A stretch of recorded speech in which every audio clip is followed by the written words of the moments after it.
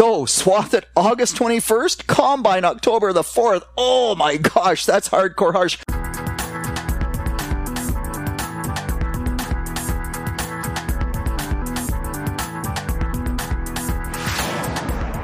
Good day, and welcome to Wheat Beats Word here on RealAgriculture.com for Wednesday, October the 9th. On this episode of The Word, no frost. Yes, areas where we've frozen right below the cob in the corn crop. Maybe not as bad as you think. We will talk about that in a bit. We have harvest updates. We have to talk about, does corn actually have to dent? We need to touch briefly on dawn, vomitoxin, but dawn in the corn crop. Then we have wheat. We're going to talk plots. We're going to talk cover crops. And we're going to finish up at the end with when should you apply that manure. All right, let's go. Just before I get into everything, I have to say a huge, unbelievably huge thank you to the directors and in particular the drill committee of Middlesex Soil and Crop Improvement Association. Shane and Johnson in the research program have a brand spanking new 1590 drill, all decked out, ready to go, liquid fertilizer, dry fertilizer. The research will move on. The old drill was pretty well pooched.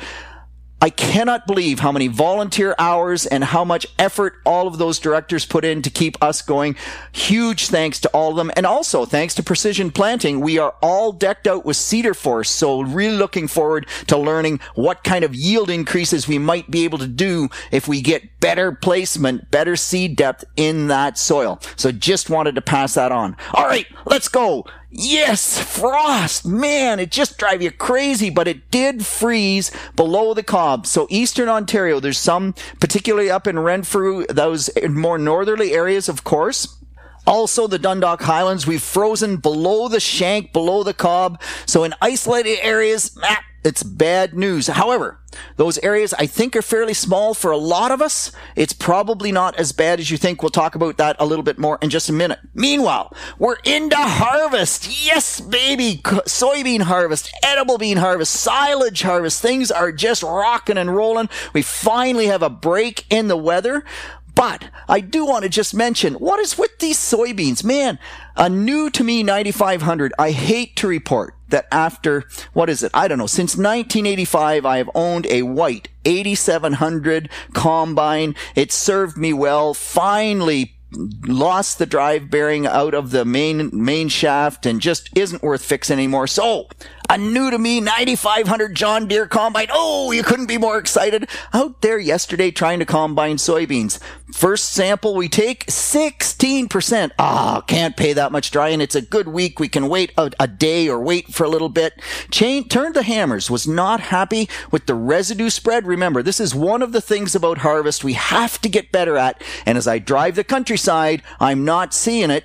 But we turned the hammers to try to get more even residue spread. Only has a 22-foot head on it. Doing a decent job now. Still not perfect. But from 1 o'clock till 3 o'clock, we go from 16%, take a sample in, 14.3 moisture. Give it, baby. Going to be under 14 by the time we deliver that first load.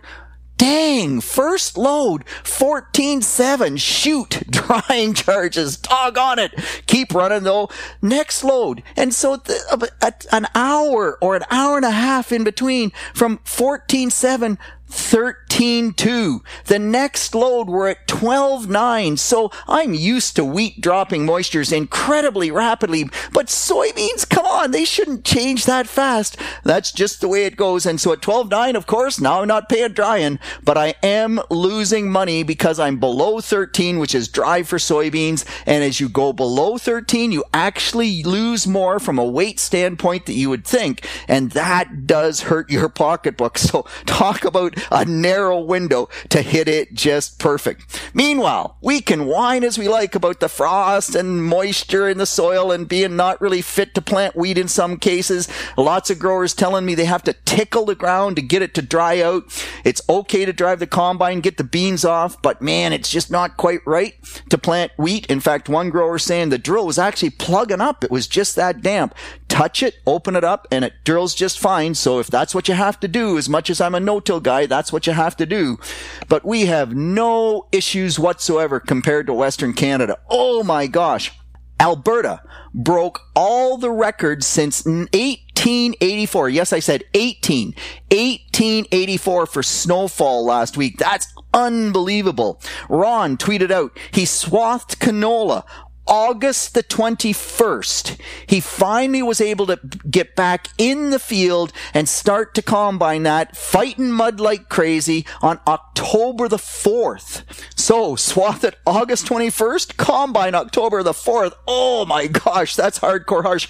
Meanwhile, it was 13.5% moisture. Canola, of course, we want it down to 10.5 or 10%. And it's really, you think it's tough to pull air through wheat. I mean, corn and soybeans are easy, and it takes a lot more air to pull it through wheat. Well, canola is just that much worse again. So trying to dry that crop without a dryer at 13%, that's really tough. However, there's more snow in the forecast for Western Canada. Alberta, only 34% harvested. Saskatchewan at 50%, Manitoba at 70%. They are having a tough go, fighting mud, and just no fun. It makes what we are actually trying to do pretty doggone simple. Okay, just before I get into the whole corn thing, I do want to mention, so there's a few callers that call back in and continue to ask about topics. Please do that. Right now, we are in season. I am dealing with the most time-sensitive topics. So, for example, sulfur, lowering pH. I've said I would talk about that, and I will, but probably not until we get out of season or until I have enough time to do a decent job. Please continue to ask those questions and remind me when I do not cover them, because as poor as my notes are, I just might absolutely forget moving forward. And I keep the feedback coming. It's absolutely awesome. But keep those other topics coming, even if I don't address them, and just remind me from time to time, hey, Johnson, you haven't answered that one yet. How about doing that sometime in the very near future? All right, let's talk about corn. And Paul, my good friend Paul from Eastern Ontario, tweeting out, so you wondered why the corn moved so slowly in September. His weather records, 17 days less than 8 degrees Celsius nighttime temperature in September, 6 below 4. And of course, we know that as those temperatures drop, then the corn crop simply slows down very, very significantly. Meanwhile, another caller saying, hey, Peter, so you talk about these low nighttime temperatures. Gosh, our corn's still moving. The milk line's still coming down. The corn crop's starting to dry up.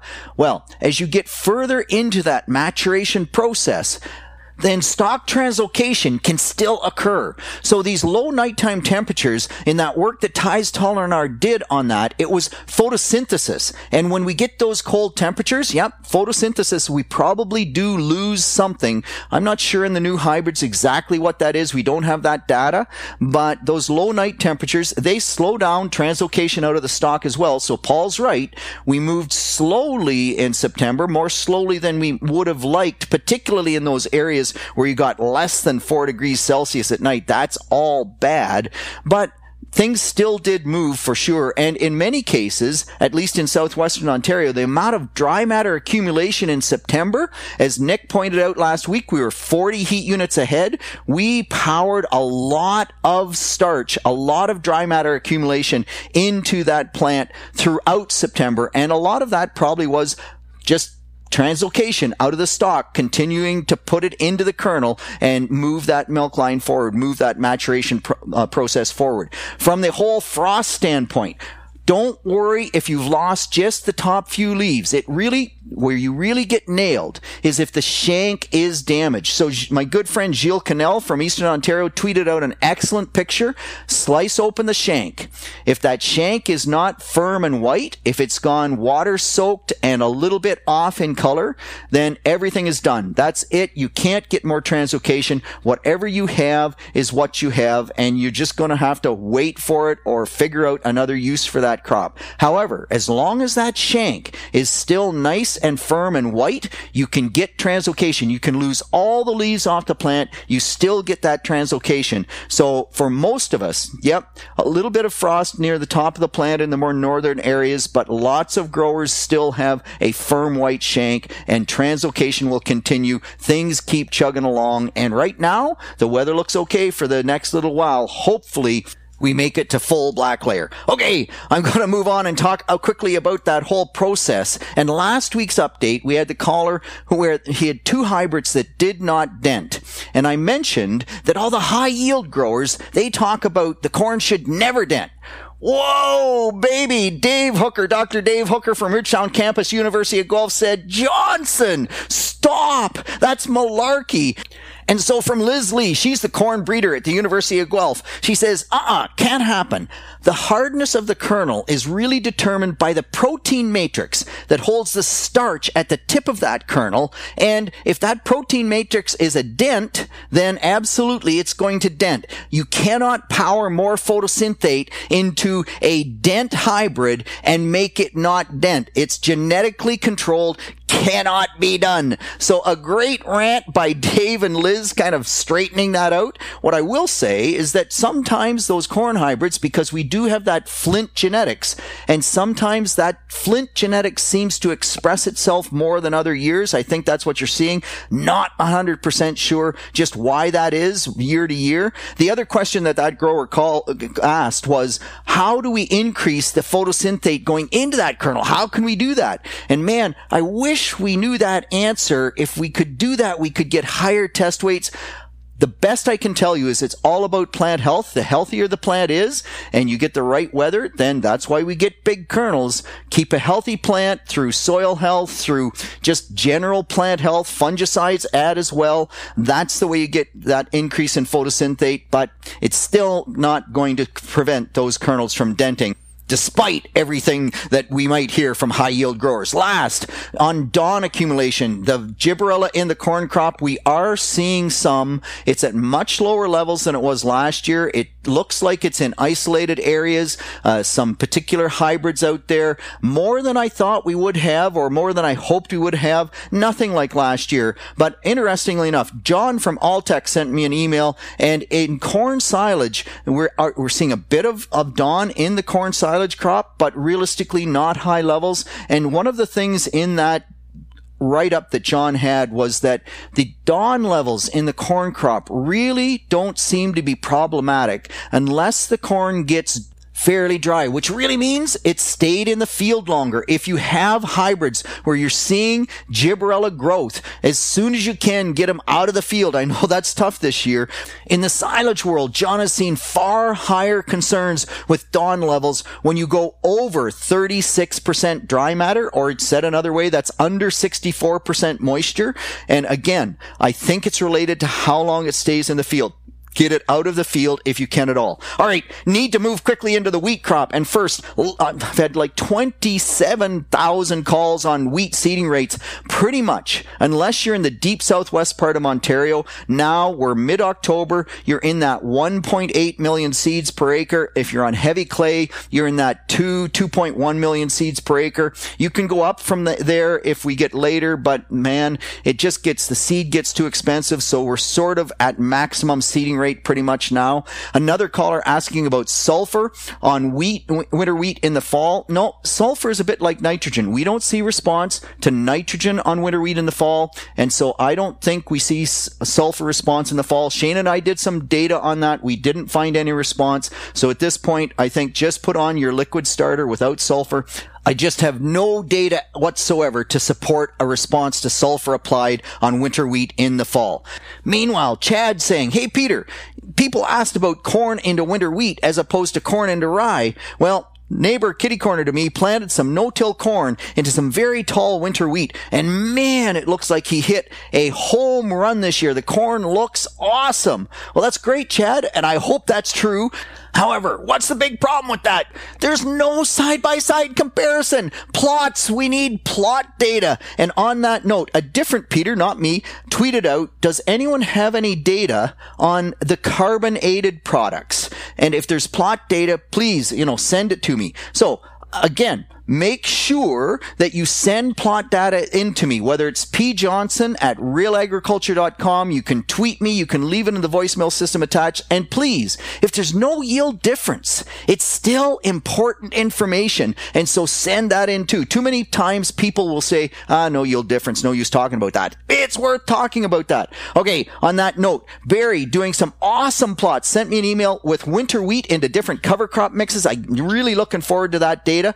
He had 3 different questions. Frost seeded oats next spring into terminated oat pea radish. And the answer there is, yep, I think that's okay. The oats aren't going to go to head this fall. You're going to use starter fertilizer and fungicides. However, anytime you plant a crop after itself, there's an automatic 10% yield reduction. Now, Barry, I don't think you have a lot of oats in the rotation, so I don't think it's a big problem from that standpoint, and I think that 10% might be less because of that, and the oats are in a cover crop blend, but that is one of those things you do have to worry about. Next question. Frost seed buckwheat next spring and then double crop soybeans after you harvest the buckwheat for seed. Oh, March seeded buckwheat I doubt will work. Remember, buckwheat itself doesn't germinate until May in that early spring because it's not that frost tolerant in that early growing. I think frost seeded buckwheat will fail, and I think that your double crop soybeans by the time the buckwheat survives just isn't going to work. Last question. What about not terminating my oat pea radish cover crop? I'm going to strip till it, and then I plant corn into that next spring. So I think that's all good except the volunteer wheat. There, I think you have a volunteer wheat problem, and that volunteer wheat can be really tough to deal with next spring. It gets matted, the roots, it just becomes a bit of an issue. I'm not worried about the oats, the peas, the radish, but volunteer wheat would be my concern if you don't terminate that cover crop. Jack, you asked about oilseed radish, sweet clover, and ryegrass. You put manure on it, you've got an amazing crop. The oilseed radish, up to mid-thigh. And someone said you got to kill that oilseed radish this fall with 2,4-D, and you want to go out and just cultivate twice next spring and plant corn.